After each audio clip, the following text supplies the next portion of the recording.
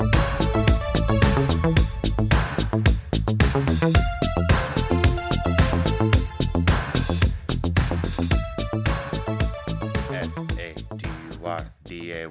night.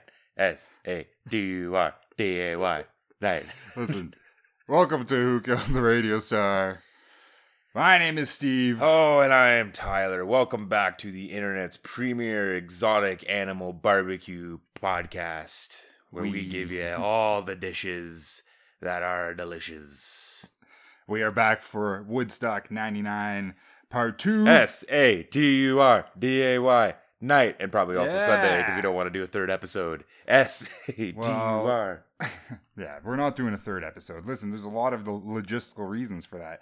Part of it is that I've been watching so much fucking Woodstock 99 shit that I something's happening to me, and it's not good. Are you going back in time? Did you wake up with a backwards red baseball hat and baggy jeans? Did it just transform overnight like a Nosferatu-like creature? I was watching the Limp Bizkit set on YouTube, and then it just like finished. I was doing stuff. Like I was, it was on. You weren't watching it. You were watching it. Yeah, I was tuning in for little bits, and it did the like next one, and it went to Creed. Oh. And Creed, like that set, I watched more than I'd like to admit of the Creed set. You know what? Not bad. I mean, in the grand scheme of things, we gave them a lot of shit, but were they really that different than everything else in the area at that point? They are the original Nickelback, though, aren't they?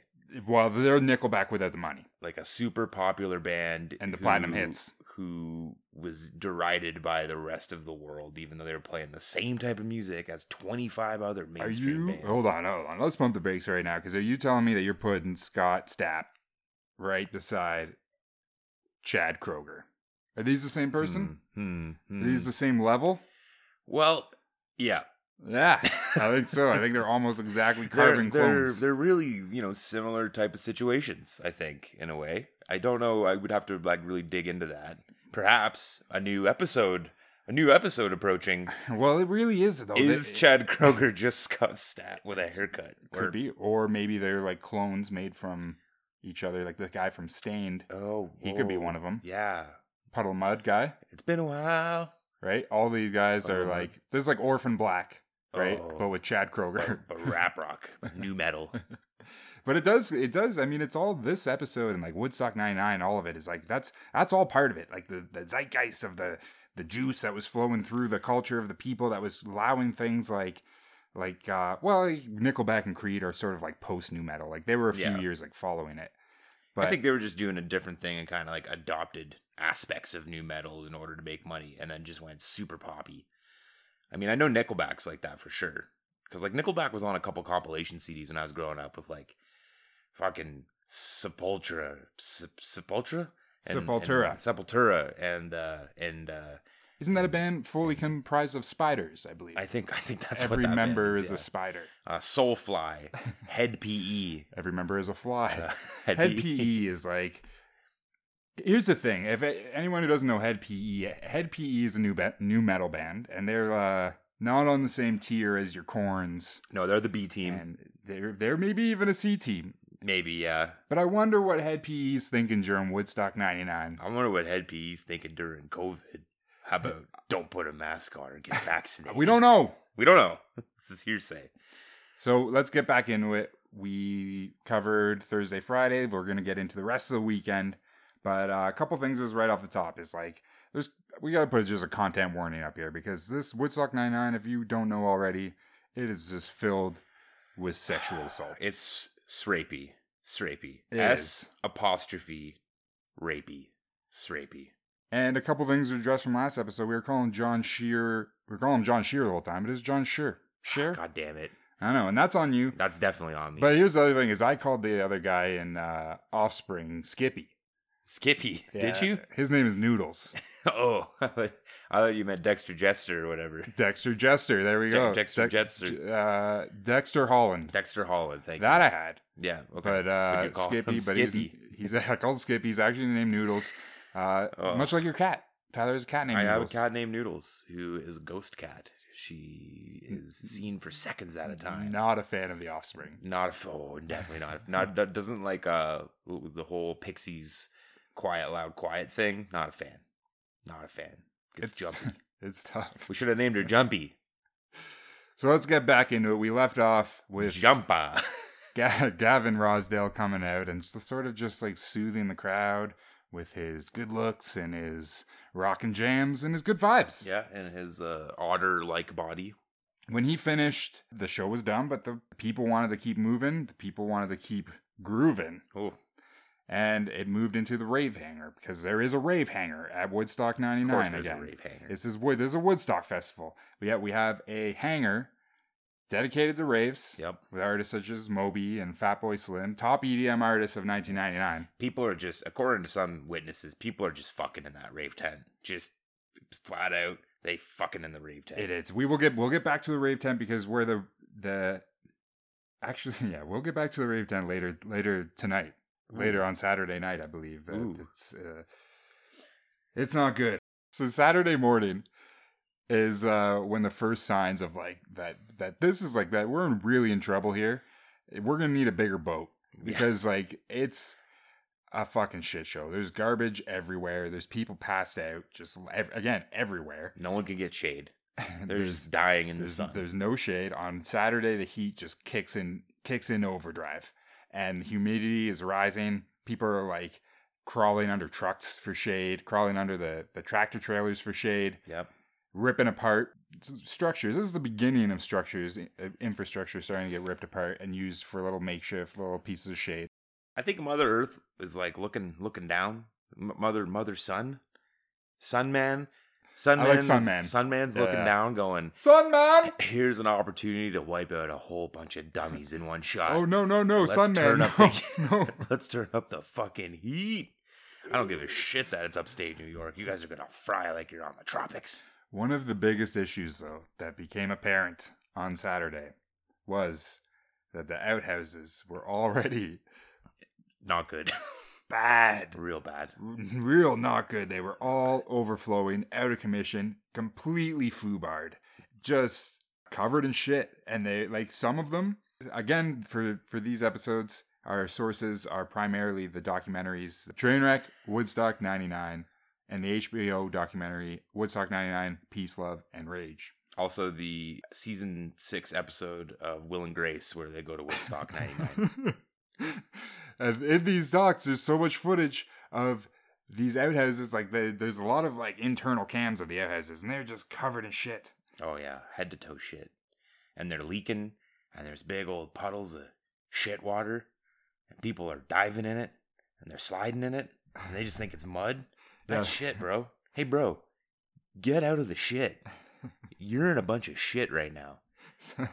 So on top of that, the water supplies were dwindling on Saturday. They had set up these little like makeshift water stations that were like little wells where you're supposed to be able to go up and like fill a water bottle up or like, I don't know, wash your face. I don't know. I don't know. Put it in your butt. But people started like climbing in them and dancing around, and those were out of commission. Yeah, they were in like immediately. They looked like, you know, they were in witches' cauldrons. They were Bugs Bunny about to get cooked in a giant pot. They were just fucking dancing topless in these things, like wee. And again, we have to stress how much nudity there was going on here, which isn't a bad thing. It's just like, you know, it's just that was the crowd there mature enough to even deal with such a thing. The answer is no. They're hot. You're gonna see some boobs. You're gonna see some dicks. It's gonna happen. Too many naked people. Naked people. There's a law of diminishing returns with naked people. You see one naked person out on the street and you're like, oh, hey, look at that. Or then you go to like a nude beach and you're like, oh, okay. It's a lot of nude people. Then you go to a festival with 100,000 people and a third of them are naked. And you're like, okay, this is an entire mini city of naked people. That's too many naked people. It's scientifically proven that your brain cannot handle that much dong in one sitting. It's a lot of dong. You ever been to a nude beach? I have, yeah. Did you know there's one in Calgary? I just recently discovered this. I did not. Yeah. So, yeah, first off, like Let's I said, go. we could. It's not, like, it's pretty accessible, except, okay, I'll get to that in a second. It's October. But yeah, okay, yeah. Let's definitely go. not going there for like 6 months. But no, I went to Wreck Beach in BC, in Vancouver, which is a beach that is like outside of the laws of the land because it was something like it's crown land. Oh, this is like outlaw dongs. Yeah, it's outlaw dongs. The land was crown land that was given to the university, and then the beach technically falls, I think, on university property or something. But there's a reason that you can go naked there. I mean, obviously the climate of Vancouver allows for it, but also like it's probably just too many dongs. It's like how weed used to be in Canada, where it's like everyone's smoking weed. It's like, what are you gonna do? Oh, when I went there, was arrest all of us. There was a lot of shriveled up dongs. Dongs are dongs, man. You gotta let them be free, especially on the beach. You could tell there's a couple guys there that if it's were allowed. Like, this is their life. Is every day they get off work and they're like, time to go back to the beach. Just my entire life was living on this goddamn nude beach with my weird looking beef jerky dick hanging out, all fucking brown and black from the sun, shriveling up inside itself like a turtle trying to escape. And he's not listening to his dick. You gotta listen to your dick, guys. I don't know. There is a nude beach in Calgary I just found out about recently because I had to bike through, you know where Weaselhead is? Yep. I had to bike through there. And I was just like checking out my my route, and I saw a little like Google pin that said like nude beach with like 2 reviews by the same guy, and I clicked on it, and like, apparently, this is the best. Yeah, apparently completely it's like private. It's like a long-standing nude area that runs on the river, but then I went on a deep dive. I started Googling. They have their own website that like one guy maintains. He's a real weirdo, and then I found I think there was another review from a dad who was like, it's completely unacceptable that this exists. My family and I were going for a walk and we took a wrong turn and all of a sudden there was a bunch of naked people. This is not private property. You can't be naked in public. He just went off the edge. And then they built the highway. They built that new highway and it's like right beside it. So I think technically if you're zooming down that highway. Listen, how you doing, man? You catch how are things going? Like, what's going on? You're going to see that dong. Like, what do you think you wanted? Like, let's get it out here. Like, you know, last week you were really emotional. I think the more, like, this is why we have to wrap up this series. Like, it's affecting us. It is, yeah. Something's happened to Tyler. Well, yeah, I'm not doing good. I went on a little bit of a time. Like, I was playing all this music for, I probably said this last week. I don't remember anything about the last episode. But I was playing all this music for my coworker. You said this. Yeah. And I've been doing it even more. It just keeps happening. Well, it just keeps going. And then he started doing it. Well, that's now that this is the problem because you're infecting him. Now he's diving in and he hates it, but he's just doing it to listen to it. And I just feel, I feel unseen. Sounds like he'd fit right in at Woodstock 99.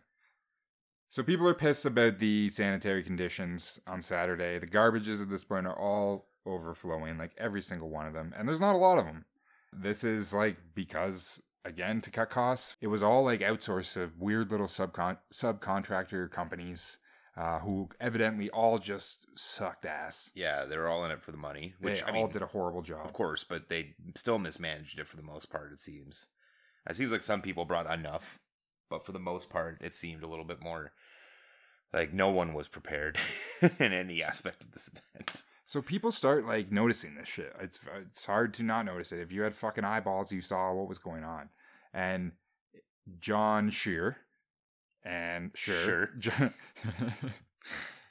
John Scheer and Michael Lang started to get called out on it a little bit in the press conferences. And they just fucking they just let that shit fly right over their heads. Oh, they were like, they were going back at other people saying like there's just a few bad apples and these reports are unfounded. And they were like, on Saturday afternoon, they're asked about how do you think things are going? And they're like, honestly, it's pretty good. It's amazing. It's a little hot. Weather's a little hotter than we expected, but you know, what can you do? Is that the one where they brought the mayor out and they were like, we're going to do this again? No, that's on Sunday. Nothing went wrong. That's on Sunday, before the real chaos.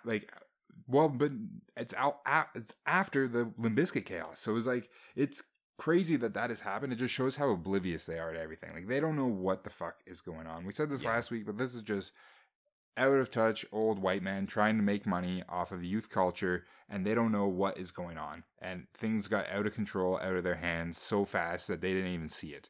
But a big part of that is that they weren't looking. Michael Lang is a weird dude too.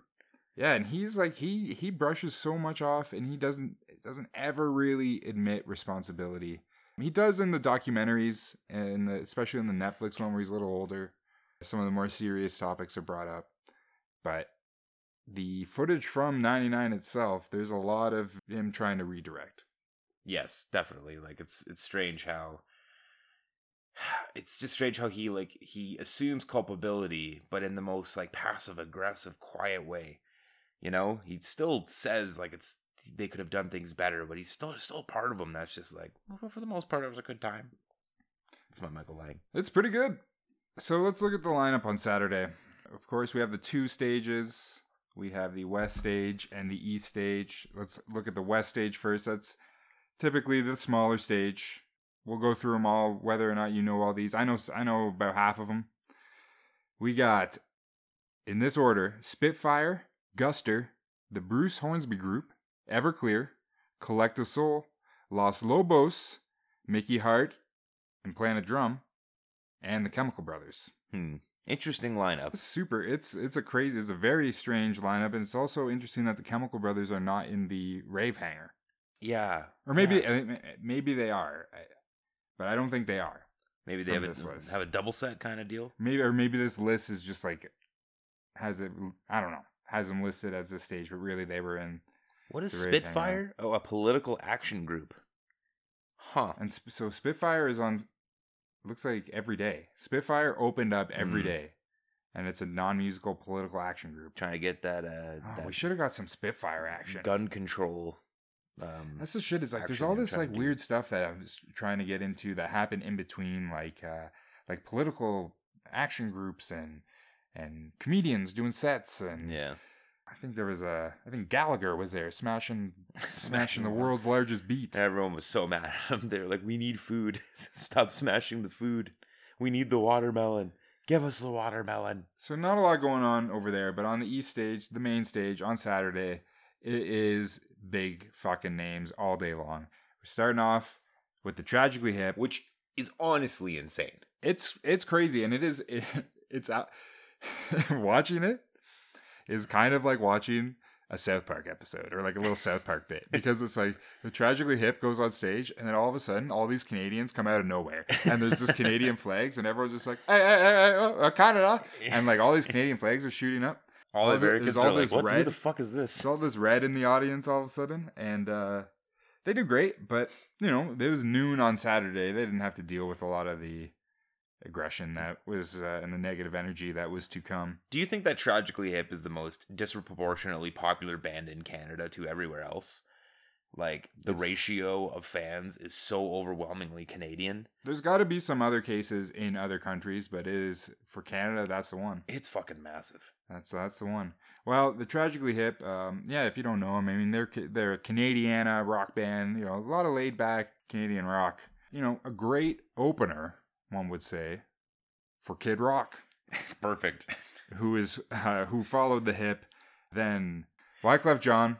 Following Wyclef is Counting Crows. Then the Dave Matthews Band. Weird little part in the middle here. Kind of similar to the West stage, you know? You got your Wyclef, like just specifically Counting Crows, Dave Matthews Band, and then Alanis Morissette is a weird 3-banger for what's about to follow. Yeah, well, and Alanis, the whole thing makes no fucking sense. The Hip and Kid Rock make no sense. Kid Rock and Wyclef make no sense. Wyclef, Counting Crows make no sense. Counting Crows, Dave Matthews, I'll take it, I guess. Now Dave Matthews, Alanis Morissette. I'll take it. Now we're back to Limp Bizkit, following Alanis Morissette, people. What a tonal change. And then those Alanis Morissette people must have been looking around at the end of that set like, get me the fuck out of here. Like, do you think you went to Woodstock 99 if you're just going to see Alanis Morissette? This is a crazy thing, though. No, If you were into... That'd be pretty ironic. Shut the fuck up. If you were into... I don't know, what do you even call it? Like female... Like a Lilith Fair rock? Yeah, if you like, because it's almost like they chose to just sprinkle a little bit in on each day of Woodstock 99. They're really trying to capture 1999 in a weird way, but then, you know, do things like put fucking James Brown out there, or Al Green. You know, but like doing on day 1, you had Sheryl Crow. On day 2, you have Alanis Morissette, and on day 3, you have Jewel. Right. It's just very odd. They're definitely like had a plan going in. Like, this is the emerging young woman artist spot. Yeah, like a quota they were trying to fill. Yeah. So a lot of like especially like the documentaries and shit, like a lot of it just gets the Limp Bizkit, and they're kind of just like, that's it. But like Rage Against the Machine followed Limp Bizkit, and Metallica followed Rage. Following that set, like those crowds are fucking electrified. Yeah. And just kicking the shit out of each other. Yeah, 100%. All night long. Yeah, because all told, they're on for 4 hours. That's a lot of anger for 4 hours. And you know how many people were just up at the front that were there the entire time. Just that entire 4 hours, just going nuts. Again, it's just this thing where there's just like, it's like this. It's like the room is just like filling with water, and people are getting more and more panicked and freaking out, and like, we gotta fucking smash our way out of this fucking room. And it's like more and more people are getting worked up, and they're getting more aggressive. The artists, a lot of them do lend to it a little bit, but like most of them are just like doing what they do. Like, yeah. And that's the big argument with Limp Bizkit, is that like Fred Durst was just sort of being Fred Durst. When Kid Rock is out, like Kid Rock's just like being Kid Rock. But I do have a great quote from Kid Rock's set. Okay. He said, "Y'all want me to get political? This is as political as Kid Rock gets. Monica Lewinsky is a fucking hoe, and Bill Clinton is a goddamn pimp." Oh, that is a fucking... We should have saw it coming when he went crazy. That is a hell of a quote. I remember people saying like... And that's crazy that shit everyone like is just... that. Like people would say shit like that when we were this age. And it was like, oh, that's fucking immature and dumb. When you're like an 11-year-old saying shit like that. And you got Kid Rock out there saying it. Oh, that's not a good look. It's not good. But that type of shit is like what's building everyone up. Again, it was like the thing with the Offspring and the NSYNC, or the Offspring and the Backstreet Boys. Yeah. And when Fred Durst comes out, he even says like, how many of y'all like NSYNC? Fuck those guys, eh? Ooh. This general sort of attitude eventually like turns, the crowd like starts to turn on MTV. And it's kind of this like pivotal moment in like music culture, especially like television music, the whole like MTV thing. Cause it's like, this is really sort of when fuck MTV truly like... Yeah, because I think this is where they transition into like boy bands and pop music, even more so than they used to have. And then that leads into like TRL, which then leads into like just reality TV and talking TV, and then they just completely phase out music like 4 years later. I don't know how much MTV really knew how people were feeling. Like, I'm sure they did to a certain extent, but it's like, of course, the internet wasn't around like it is now. So it's like there wasn't as loud of a voice, disgruntled voice, when there's something you don't like going on. Right. And I mean, on some level, like, I think they must know. On some level, they must know, but now all of a sudden you have your like celebrity hosts being pelted on stage with garbage and like booed and screamed at. And this is something that started to happen on Saturday, is that the crowd was turning on MTV specifically. There's interviews where the people being interviewed are just sort of like, fuck you, man. Honestly, fuck you. And fuck your entire network and all the bullshit that you're doing. Like, it's fucked. Yeah. So much so that a lot of them leave. Like, Kurt Loder gets the fuck out of there. They're starting to understand. We got to get out of here. They're going to just take it all out on MTV. But then there was still a surprising amount of them that still stuck around and like did their job. It's true. So throughout Saturday, like, it started to become clear that there was just not enough security. Like, maybe, like, pretty much like no security. It was just people wearing yellow shirts that said Peace Patrol. Yeah, they weren't like doing any security type things, it seemed. They were all like 20-year-olds. Yeah. They just want a free ticket. They weren't armed with anything because Michael Lang didn't want any sort of like imposing threat. Yep. He wanted everything to be peaceful.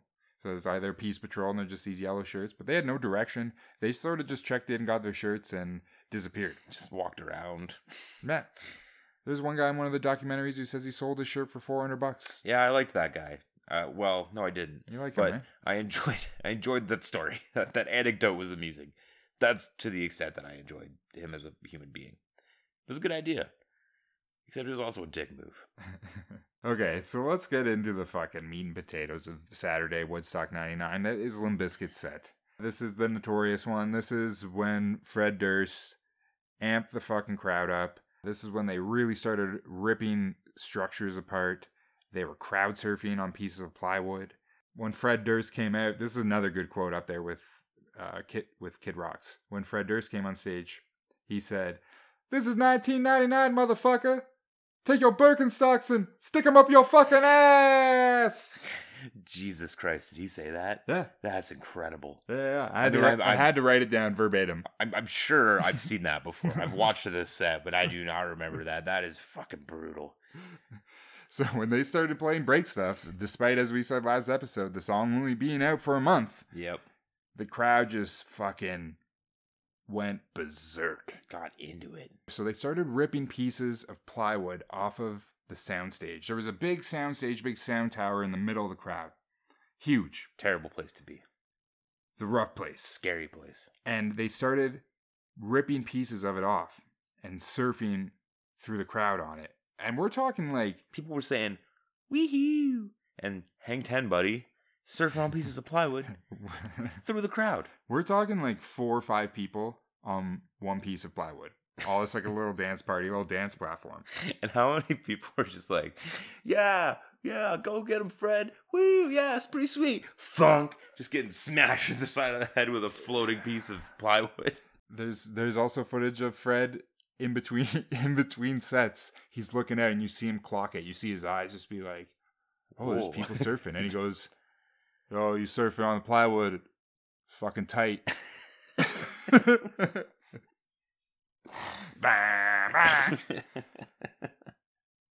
He must have been so overwhelmed by that experience. Literally, like, significant other comes out a month before. And now, I did a little bit more reading on Limp Bizkit just to get more context for them. And the first album was a fairly substantial album. Yes, they blew the fuck up with Significant Other, but it wasn't their first album, and it also wasn't their first hit album. Like, $3 Bill, y'all had some traction in circles. But they're just blowing up to a whole other level right now. And Fred Durst is out there. He's probably, 28? And he's just, like, looking at these sea people. You can see him when you watch it. Like, it's worth watching because you can see in his eyes that he's like, I can fucking control 200,000 people right now. I'm going to start. I can do whatever I want. I can make them break everything. At this point, the medical tent overflows.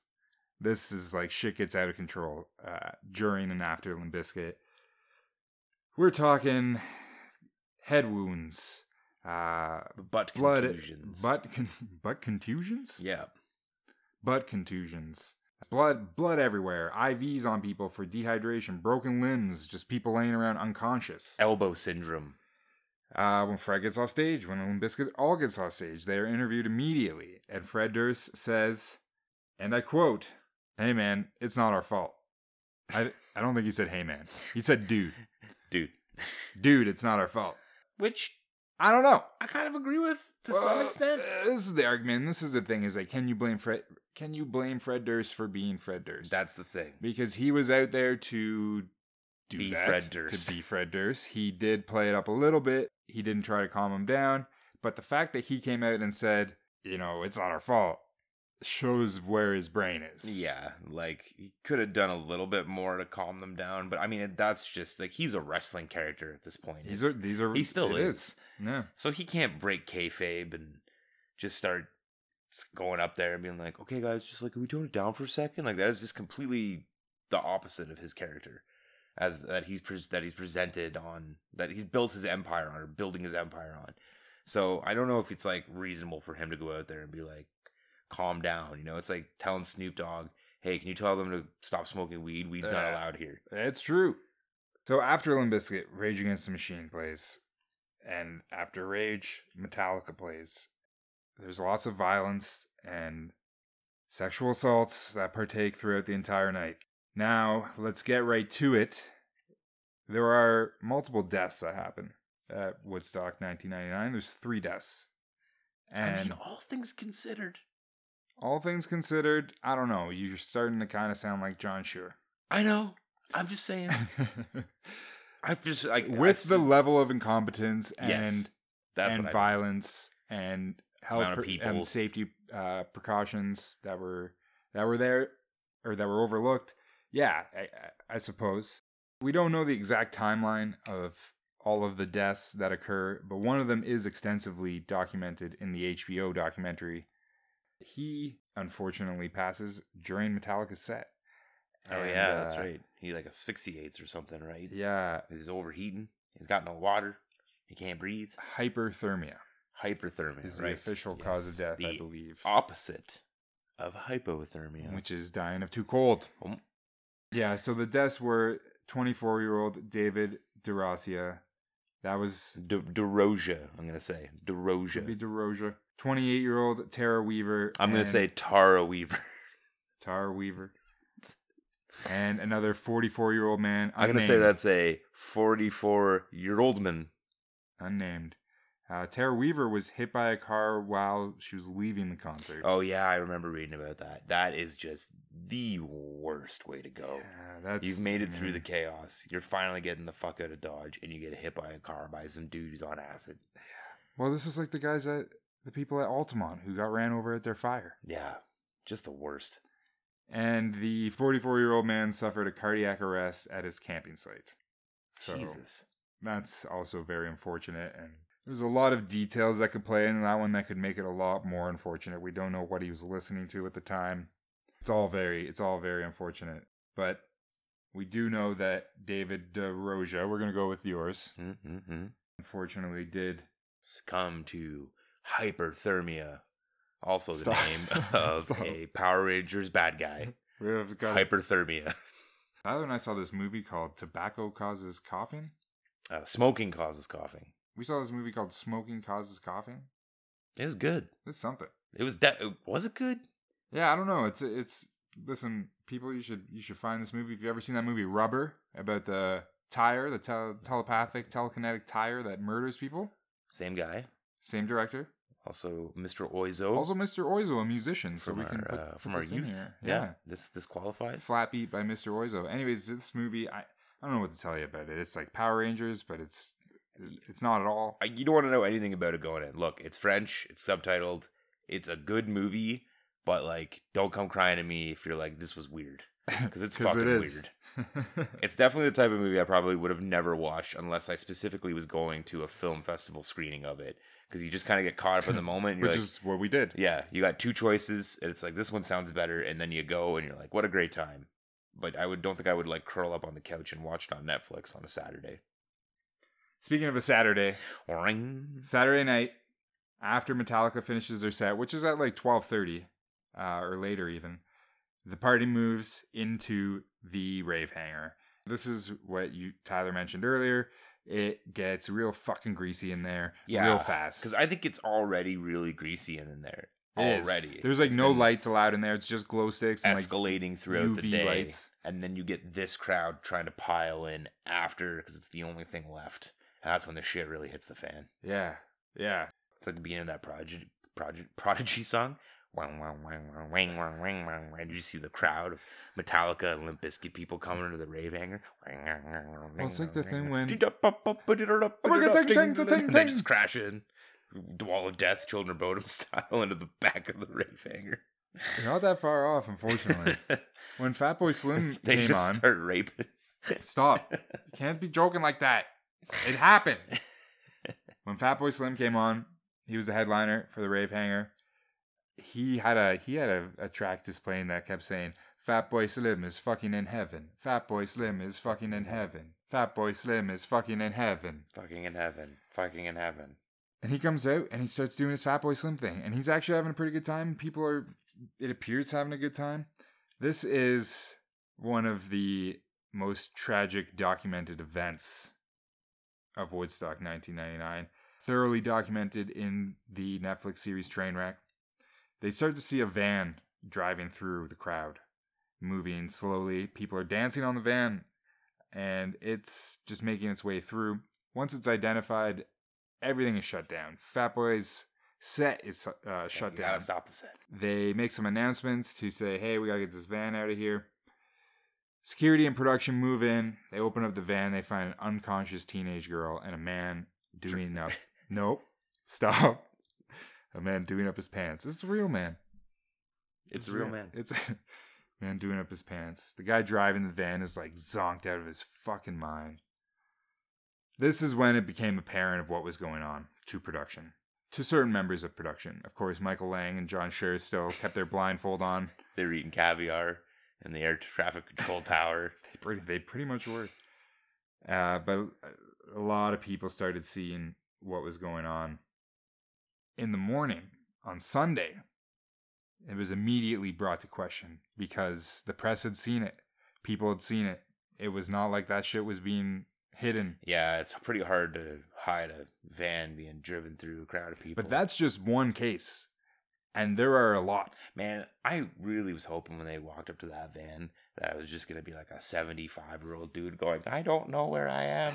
I took the wrong turn on the way to my farm. Reality, it was much sadder. It was way darker. They were immediately questioned about it, and they, again, just sort of blamed it on Fatboy Slim. Just sort of, dodged the questions, made their way around it. People are having a good time. That's like one of the things that John Scherer is on record saying, is that everyone had a great time and nothing bad happened. He said, he made the comparison that because there were like 200,000 people at Woodstock 1999, that's like a small town. And in a small town of 200,000 people, over a weekend, you're going to have a couple rapes.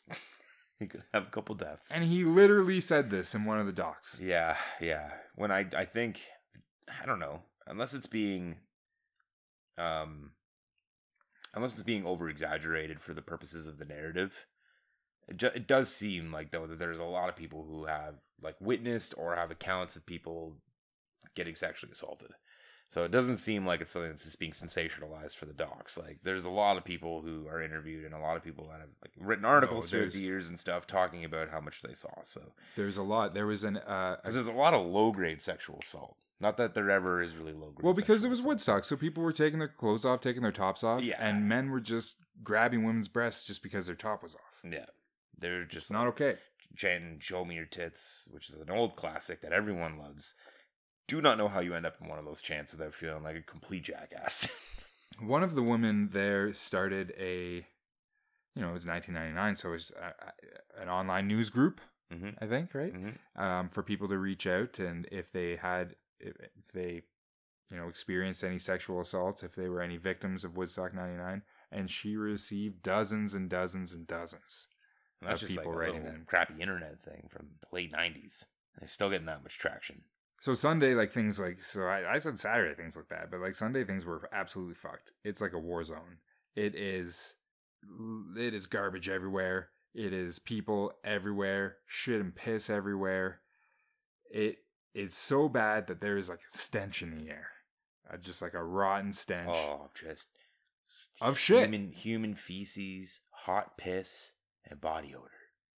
There had been severe water supply issues the entire weekend, but at this point, things were dire. And corns, dreads. People started smashing open the pipes to the shower stations to get water. That's right. And it's like it looks like those old when they smash open a fire hydrant and everyone's dancing around. Yeah, like an old timey cartoon. Except that it's like dirty shower water. Yeah, and I'm pretty sure they had the Netflix one, right? Had the local public health and safety inspector. Yeah, and he was testing the water, and the water was testing positive for all sorts of bad stuff. Bunch of goblins in there. All drinking water across the whole facility was tested, and all of it came back contaminated with fecal matter. Get the shit in you. The runoff from the outhouses started spilling into all the water supplies, spilled into the fucking broken shower drains that were shooting water everywhere, making these makeshift rivers of shit that people were fucking using like goddamn slip and slides. Cleaning their eyes with it. There is so much footage of people at Woodstock 99 rolling around in shit. And they don't realize it. And you're just allowed to broadcast it. You're just allowed. It's not on pay-per-view anymore. Nope. It's on YouTube. Bunch of idiots in their 20s rolling around in shit. Hundreds of people. And this just adds to the health concerns and the injuries, because this is when now people start going into medical with trench mouth. Yep. And they have trench mouth from fucking having shit in their mouths, Tyler. Greasy old trench mouth. They got all the weird ass waterborne illnesses. They're not doing well, and there's no other real way to get water because the water is so overpriced. As I believe we mentioned last week, we must have talked on the price gouging. So yeah, there's just not a lot of options for them, and it's that hot. People go and drink. You gotta drink. For anyone who doesn't know, trench mouth is a condition that causes gum bleeding, swelling, pain, and ulcers in your mouth, caused by a buildup of bacteria in the mouth. Yeah, and literally, so that's literally from having shit in your mouth. So you have people who start bailing out on Sunday and going home. Leaving. They're like, this is fucked. Some people are sick, some people are injured, some people are starving, thirsty, just completely appalled by the sanitary conditions in general. And and the attitude that is being portrayed by all these people. So a lot of people leave, but there's still like 150,000 people at that point. Okay, so let's look at the lineup on Sunday. West Stage. We got Spitfire, baby. Spitfire, of course.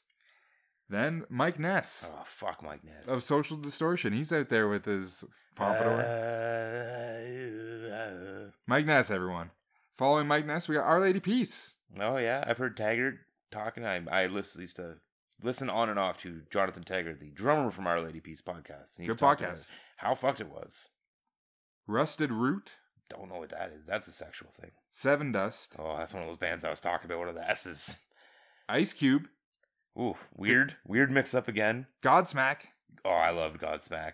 Absolutely loved Godsmack. Megadeth. Oof.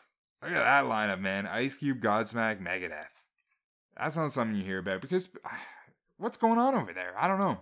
What is going on over there? I mean, they kind of nailed it with the Sunday lineup as far as longevity. I think that's the best lineup for people who are still kind of relevant now, except for maybe Seven Dust and Rusted Root. But, Godsmack turned into a whole other kind of band. Megadeth is immortal. Yeah. Very, very strange lineup. At the same time as that, on Sunday, on the East Stage, we got Al Green opening up. Ooh, very nice. With Al Green, baby. Willie Nelson, very nice. Brian Setzer Orchestra. Seltzer. Everlast, Elvis Costello, Jewel, Creed, and the Red Hot Chili Peppers. Wow, Creed. Second before last, huh? They're really that popular at this point. That's, oh boy. And now what's interesting is that on this set list that we're looking at, is at the very end here, it does say TBA, set change, Jimi Hendrix.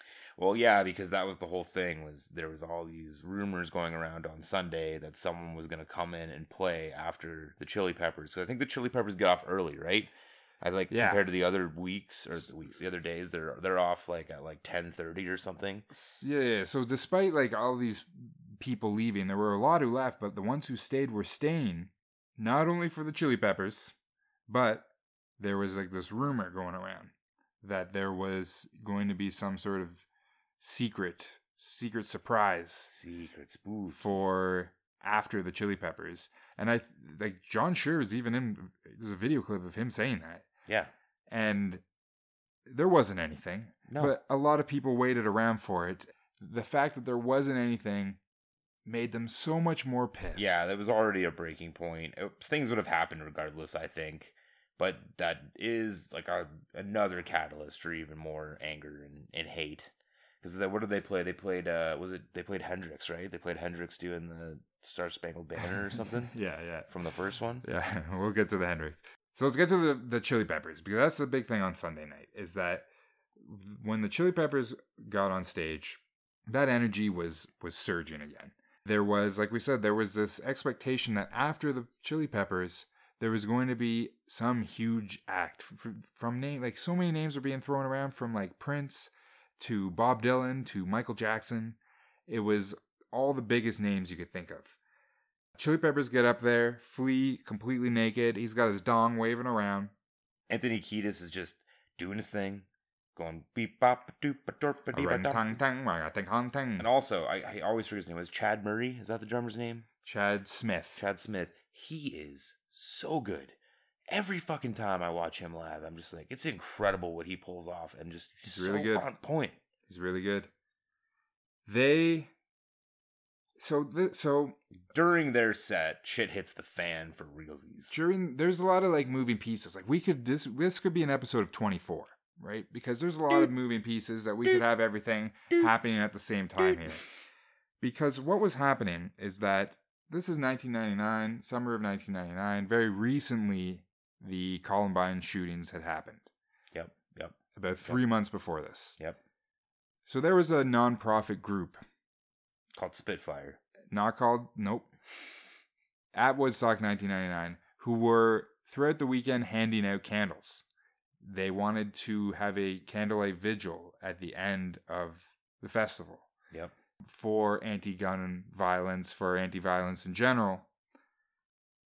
At some point, it appears that Michael Lang and John Scheer sort of took this as their own. It's hard to say. In Trainwreck, it does sort of appear like they were the ones who spearheaded the idea. Sort of spearheaded the idea, and it almost seems like that is what the surprise was. Oh, right. But it's never really explicitly said. Yeah. But I feel like that is what it was, or the Jimi Hendrix clip. But what ended up ultimately happening is that candles were given out to 200,000 people. 150,000 people, let's say. And a surprising turn of events. The Chili Peppers played Under the Bridge. Perfect song to do this to. It's a great song. Everyone lit their candles up, waved them around in the air. The vigil happened, essentially. Yep. It was more of a Chili Pepper song, but I mean, it happened. It happened. It was there. Well, after that happened, you still had 150,000 people now holding fire in their hands. With the power of fire. And most of those people were really pissed, really aggressive. A third of them just lack left of morals and right and let someone on fire. Didn't light people on fire, but they started lighting fires all over the site. And because of these fires popping up, the Chili Peppers were pulled off set. John Scheer comes on stage with a pathetic attempt to try to calm the crowd down and stop these fires. Hey, guys. Hey, these are fires. Hey, can we stop it? It doesn't take long before the Peppers are back on stage for an encore. An encore which they choose Fire by Jimi Hendrix. They had it in the pocket beforehand. The whole time.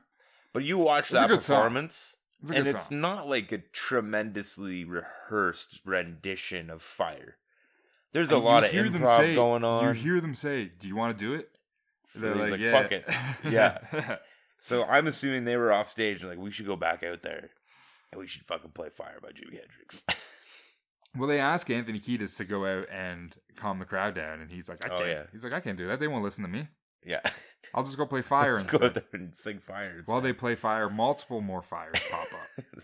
This is when the Chili Peppers finish. They go off stage. This is when Jimi Hendrix appears on like the Jumbotron screen. Yeah. Just playing a little, just like noodling and like playing a Jimmy set. And people are pissed because they thought Prince was going to come out. Yep. Fucking Prince, man. Yep. Prince would not go near anywhere that's that covered in shit. No, definitely. I'm telling you right now. He's way too clean for that. That's the final thing that just turns this shit into fucking Mad Max Fury Road. Yeah. Where people are going fucking bananas. The next like they're looting. The next like 4 hours are just chaos. They're looting. People go scooting crazy. Like even if you haven't seen any of this and you don't want to watch any of these documentaries, there's YouTube footage. A couple minutes of just this chaos. It is fucking disgusting. People are looting the vendor tents. They are ripping everything apart. They rip the entire peace wall down. They're opening up ATMs. There's 6 ATMs in the vendor village. They crack every single one of them open. It's fucking crazy. And in the middle of all of this, there's like this Mad Max like drum. The whole weekend, there's been this drum circle of people playing on garbage cans, just like ring a ding ding ding ding ding ding. And a couple of them, like one of them has a sign that says like, "I've been drumming for 72 hours and I won't stop. My hands hurt. They help." Are still going. Give me Advil. They're still going in the footage of all the chaos when there's like 17 fires going around and just all of these fucking assholes running around destroying shit. In the middle, there's just people on garbage cans. Dong dong dong dong dong dong dong dong dong dong dong dong. It is out of fucking control. Doesn't take long until the state troopers show up, get everyone in line. But fuck, man, the riot gear gets broken out. That shit hits the fan so fast. Michael Lang comes down the site, ignores as much as he can, tries to just like talk his way out of it. It's a fucking shit show. So essentially that night, mob mentality just took over, and a bunch of already privileged, fucking morally lacking assholes just went completely fucking rampant. When it was all said and done, Michael Lang and John Scher still dodged a lot of responsibility for all the chaos, blaming it on the fuck up of a small group of people and not like the whole crowd or them or anything like that. Even though they had production members sign NDAs saying that they couldn't speak a fucking word about any of it to anyone. And then, of course, in the days following, more and more women started to come forth about their sexual assaults, rad experience, and and specifically rapes that took place over the weekend. This is when they did start to admit a little bit of responsibility. Now they do, they do admit a lot of it, but they didn't even like John Scher doesn't. Michael Lang started to. They didn't even like go into damage control mode. They just went into like, no, fuck you, you're wrong. Anytime anyone questions them, they're just like, no, it's not our fault. How dare you insinuate anything that we had anything to do with this? This is actually a huge success. We're doing it next week. The whole thing is just such a fucking disaster of a festival, and there's a lot of layers to it. We really encourage you guys who watch these documentaries. Oh man, is there like one of those counter documentaries yet? I can't wait for that one. Let's bring it on. That like John Scher produces, and he's like the actual story of Woodstock, and it's like everyone had a great time. There was water everywhere. That wasn't shit. That was chocolate.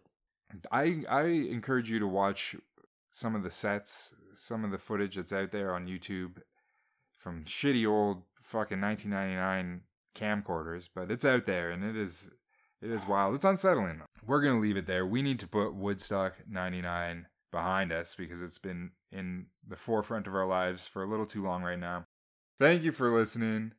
You can get in touch with us at our email, wktrsbod@gmail.com. Or give me a call at 403-555. We should do this whole show like a fucking WKTRS morning Zoom. We should have a call-in show, and it'll just be the same one listener over and over again, really picking us apart. Like, I know who that listener would be, and listener, you know who I'm talking about. I'm talking about you. Absolutely. In 1998, actually, was when the Sepultura album came out, and so while they would become more popular with their third album, that is the reason they weren't on Woodstock. You gotta shut the fuck up. Thank you for listening, and we will see you next episode.